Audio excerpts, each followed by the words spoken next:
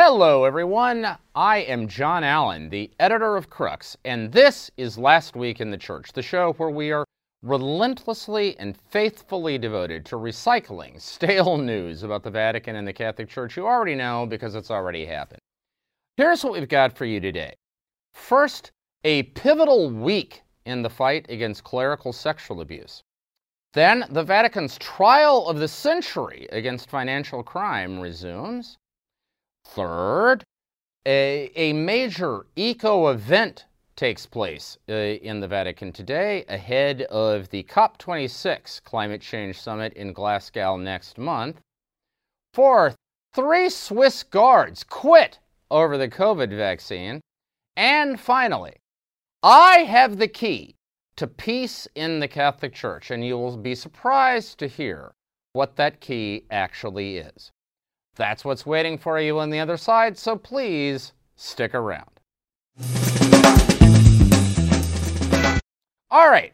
Well, listen, happy Monday to you. Monday, October 4th. This is the Feast of St. Francis. So, have a special shout-out prayer for all those special Franciscans in your lives today. I hope you had a great weekend. Mine was pretty good. It was bookended by 2 big wins for La Roma. That's the soccer team here in Italy I cheer for, the soccer team of the city of Rome. I mean, there are actually 2 soccer teams in Rome, but in my opinion, the other one, Lazio, doesn't really count. So, Rome won on the road against a Ukrainian team in the European Conference League, 3-0. And then Sunday night posted a 2-0 win against Empoli in the Italian competition. So that's 2 consecutive games in which they've scored 5 goals, conceded none. All of this is hugely important because last week, it was just awful. We lost what the Italians call the derby, the crosstown rivalry against Lazio 3-2. So, but we are now back on winning ways, and all is right with the world, and so I am fundamentally a happy man. Here's where we begin news-wise this week. This is shaping up as a pivotal week in the Vatican and the Church's fight against clerical sexual abuse. Arguably, one of the most important since Pope Francis was elected in 2013. 3 different things going on. 1, Wednesday, we are expecting a verdict in a Vatican trial for clerical sexual abuse involving a pre-seminary, the pre-seminary of St. Pius X, which up until all of this became public was located on Vatican grounds. Now, a pre-seminary is a facility for younger males, usually middle school, high school age, who are considering a vocation to the Catholic priesthood. And this pre-seminary's claim to fame is that it supplied all of the altar boys for all of the papal masses and other liturgies in St. Peter's Basilica. Now, this is a pre-seminary that was founded by a religious order priest. However, this religious order priest lived and worked in the Diocese of Como, so it was technically sponsored by the Diocese of Como, but it was located on Vatican grounds. So one of the great mysteries that has surfaced in this trial is who is actually in charge of this outfit. The Vatican has denied being in charge, the religious order has denied being in charge, and the Diocese of Como has denied being in charge. So, in effect, there were too many cooks in the kitchen, and because of that, nobody was actually paying attention to what was being served up. Now, at the heart of this trial is the claim that an older pre-seminarian, but still a minor, a guy who was 17 at the time, by the name of Martinelli, sexually molested, abused a younger pre-seminarian, and that abuse was covered up by the priest, Monsignor Enrico Radice, who was the rector of the pre-seminary at the time. So the principal defendants are Martinelli, who is now a priest. He went on to be ordained and was serving happily in the Diocese of Como until all of this blew up. And Radice, who is now priest emeritus, he's retired, but was at the time the rector of this pre-seminary. Now, what makes this case unique is that the alleged abuse took place on Vatican grounds, and not 30 or 40 years ago, but 5 years ago, at a time when Francis was already Pope, and the alleged reforms on clerical sexual abuse were already in full swing. Now, during the course of the trial, The defense attempted to argue that there was a kind of sexualized environment inside the pre-seminary in which the kinds of exchanges that are alleged to have occurred between Martinelli and his alleged victim were normal, routine. And basically they're arguing that this was consensual and therefore that there was no crime involved. That, by the way, is the defense position. Prosecutors, while conceding that there may have been a sexualized environment in the pre-seminary, are nevertheless arguing that in this case there was coercion involved. The star witness for the prosecution, the ex-seminarian who claims to be the victim of Martinelli, has given shifting and at times contradictory versions of his testimony. Prosecution would argue that's just what you would expect from a traumatized, scarred victim of abuse. The defense, of course, has tried to impugn the testimony. It's a horribly complicated case. We will see what the judges decide Wednesday morning. It's kind of a damned if you do, damned if you don't thing for them. I mean, if they come down hard on Martinelli and Radice, there will be those who say that was a PR move, more calculated to make the Vatican look tough than to serve the interest of justice. If they don't, then, of course, victims groups, advocates, lawyers around the world will claim this is another instance of the Vatican taking care of its own. We'll see what happens. Meanwhile, also this week, we expect a report in France on clerical sexual abuse in the French church over the last several decades. Media reports indicate that report is going to conclude that there have been more than 10,000 victims in France, clerical sexual abuse over the last several decades, and more than 3,000 victims.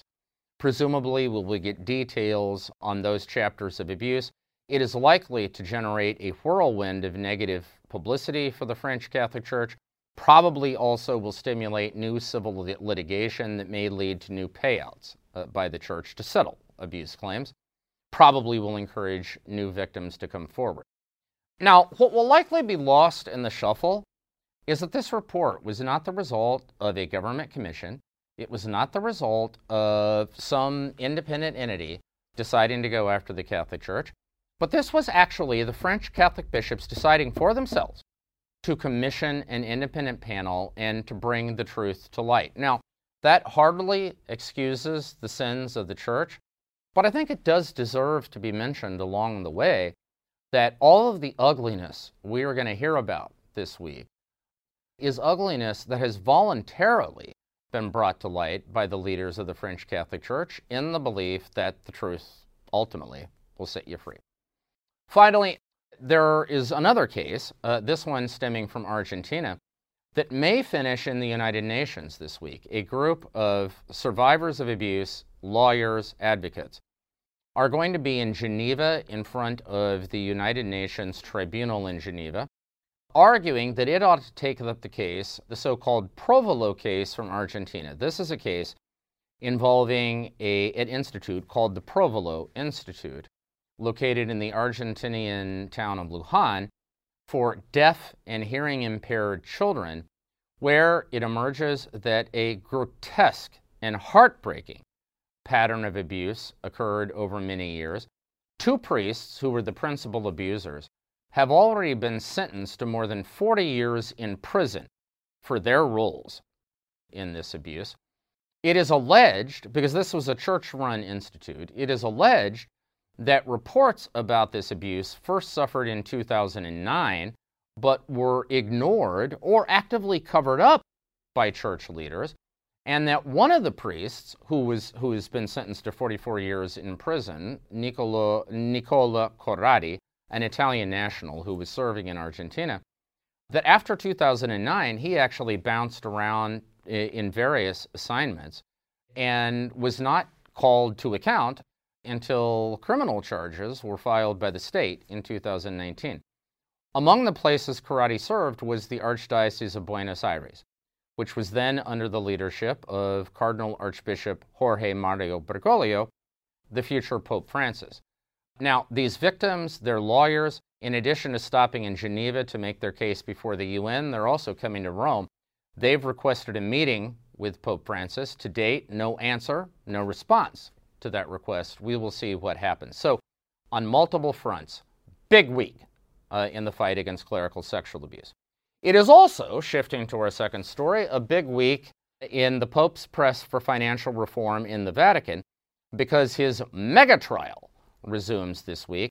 This is a trial in which, for the very first time in the history of the Catholic Church, a cardinal is being tried under the criminal law of the Vatican city-state. This is Italian Cardinal Angelo Becciu, who used to be basically the Pope's chief of staff. He held the position of the sostituto, or the substitute, in the Secretariat of State. That is the Pope's principal sort of day-to-day guy in terms of making the trains run on time in the Vatican. Becciu, 9 other individuals, and several corporate entities are charged with embezzlement, graft, misappropriation, and other forms of financial crime related to their roles in a controversial property deal in London. Basically, the Vatican Secretariat of State, which is the 800-pound gorilla in the Vatican, it's the department that pushes everybody else around and tells them what to do. The Secretariat of State tried to use hundreds of millions of dollars collected from Peter's Pence, which is, it's the collection taken around the world every year in which average Catholics are asked to donate, and they're usually told that their money is going to go to help the Pope, feed starving babies in Africa and do other good works. Instead, the Secretariat of State tried to use that money to buy a warehouse in London, in the posh neighborhood of Chelsea. They were going to convert into luxury apartments.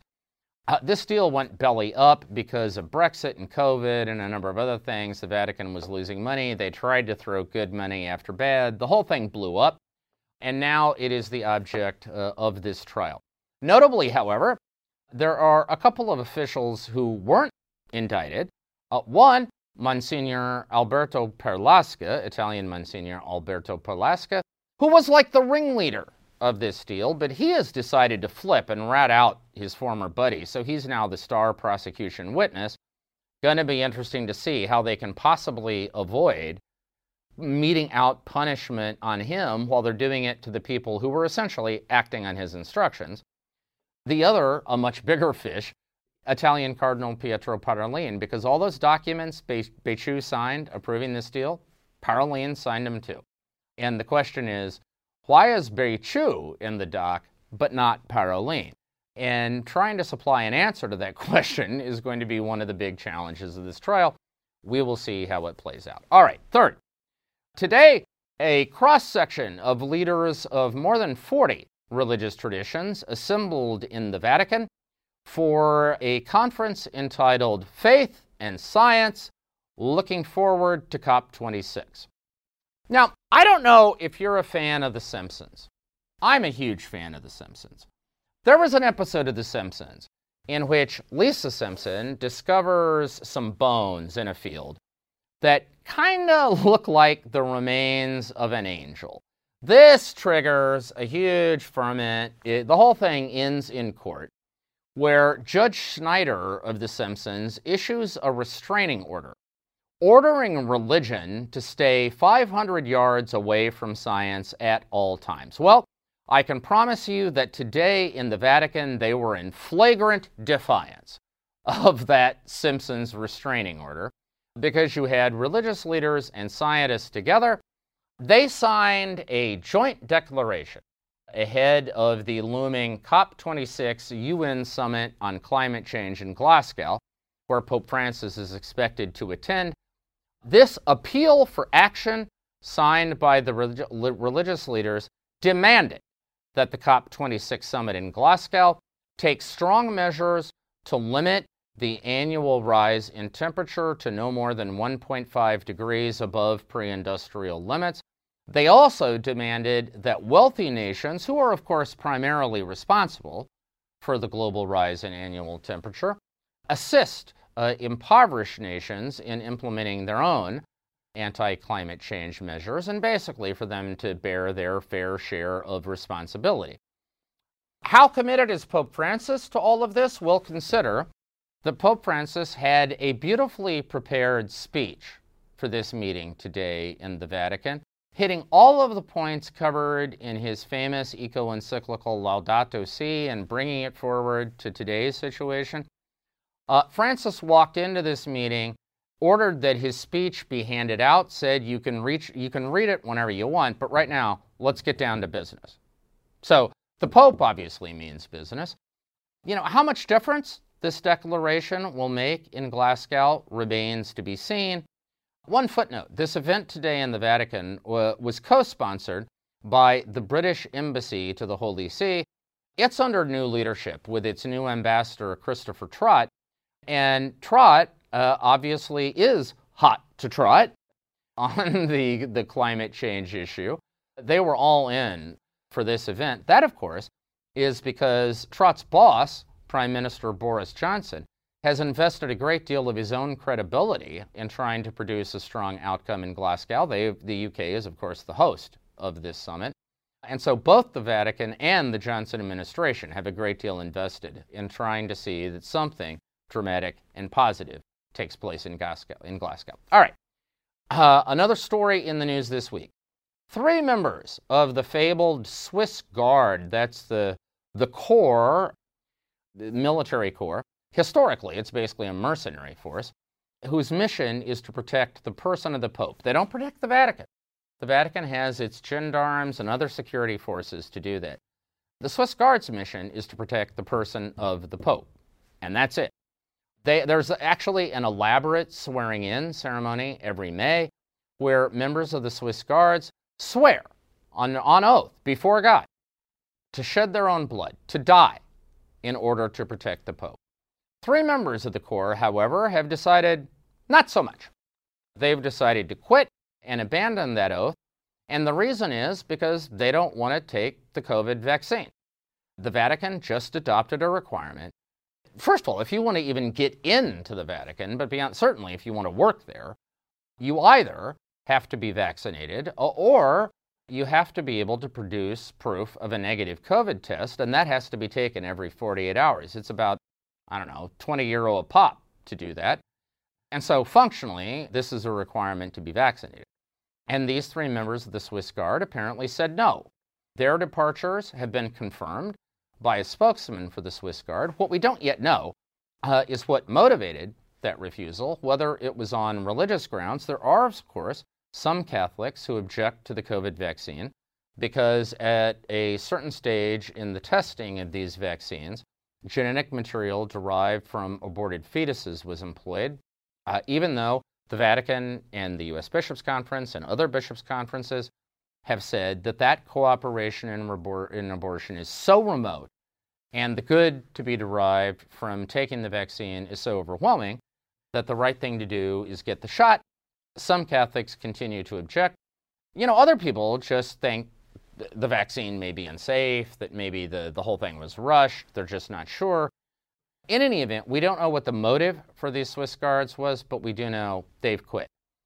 To what extent that position is more widespread in the Vatican, we don't know. Pope Francis recently said in a press conference on his way back from Slovakia that it is only a very small group in the Vatican that is holding out, and that is what is needed with them is patient dialogue. Well, these 3 Swiss Guards either decided they weren't interested in that patient dialogue or it wasn't offered to them. In any event, they're gone. Finally, I am going to float here and now a solution for the problem of polarization and acrimony in the Catholic Church. We all know that problem exists. We all know it's getting worse. The question is, what do you do about it? And many things have been tried. Formal dialogue programs, moral exhortation, any number of things, none of which appear to be putting much of a dent in the reality. Here's my solution. A number of years ago, Thomas Friedman floated a theory about world peace, which is known as the Golden Arches Rule. And basically what it states is that no 2 nations, each of whom have a McDonald's restaurant, have ever gone to war against each other after they got their McDonald's. His basic point, of course, is that if you can achieve a certain level of economic and social stability, the kind of stability you need to get a McDonald's, then you're less interested in going to war.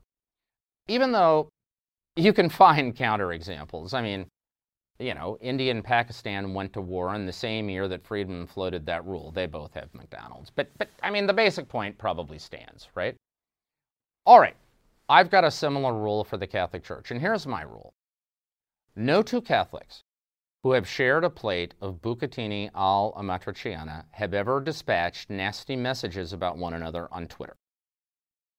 I believe it to be true. Bucatini alla matriciana is the signature pasta dish of the region around Rome. It involves a special cut of pork from the cheek of the pig. In Italian, cheek is guancia, hence guanciale, along with pecorino cheese, peperoncino, which is a little bit of spicy hot pepper, and tomato sauce. And it is the dish. Anybody who has ever spent any time in Rome has, at one point or another in their life, had some amatriciana. It is, I swear to you, it is the most spectacular thing you will ever taste in your life. To me, it is the Mount Olympus of cuisine. And, for whatever it's worth, I pride myself on making a fairly mean version of amatriciana myself. In any event, my point is that two Catholics who have sat down over food, whether it's amatriciana or anything else, but when they've sat down to break bread together, they've gotten to know one, and I don't mean in one of these frenzied American lunches when you're in and out in 15 minutes. I mean a kind of classic Italian meal where you sit down and you're there for 2 or 3 hours. And they've invested the time in getting to know one another, in understanding one another as people, in figuring out what makes the other tick. Two people who have been through that experience simply cannot demonize one another in the same way that people who have never met one another and know one another only as a kind of cardboard cutout of ideological positions they don't like. Okay? That's a completely different dynamic. And so my solution for bringing peace to the Catholic Church, find ways, have amatriciana dinners in your parish, in your home, in your diocese. And if it's not amatriciana, make whatever the local delicacy is. Although, frankly, I mean, you cannot do better than amatriciana. But in any event, whatever it is, find opportunities to bring people together around a common table and get to know one another as individuals. You do that, and that doesn't mean your differences are going to magically dissolve. It doesn't mean our disagreements are going to go away. What it does mean is that we are going to see the people with whom we disagree as people and not simply as representatives of all that we abhor. And look, I don't know how to produce that on a mass scale, but I do know, at least on a micro level, I have never seen anything better in terms of bringing a kind of humanity to relationships in the church. So you heard it here first, ladies and gentlemen. It's Allen's amatriciana rule. Try it, and I swear to you, you will find that it makes a world of difference. All right, that's our show for this week. Thank you for being with us. We will be here next Monday. In the meantime, I want you to carve out some time this week. Go on to the social media platform of your choice. Give us a like, give us a retweet, give us a thumbs up, write a nice review of us. Do whatever you can. Spread the gospel. Go forth and make disciples of all the nations. We want to bring this show to as many people as we possibly can. Also, you will find full coverage of everything we've talked about in the show on the Crux website. That is cruxnow.com. Cruxnow.com, your one-stop shopping destination for the best in smart, wired, and independent Catholic journalism. While you're there, contribute to our annual fundraising appeal. We're not looking for much. Maybe what you'd spend this month on a couple cups of coffee or a sandwich, some takeout, whatever it is, any small amount helps underwrite that independence, which is our most precious commodity. For the next week, stay safe, stay healthy, have a fantastic and blessed week, and we will talk to you again soon.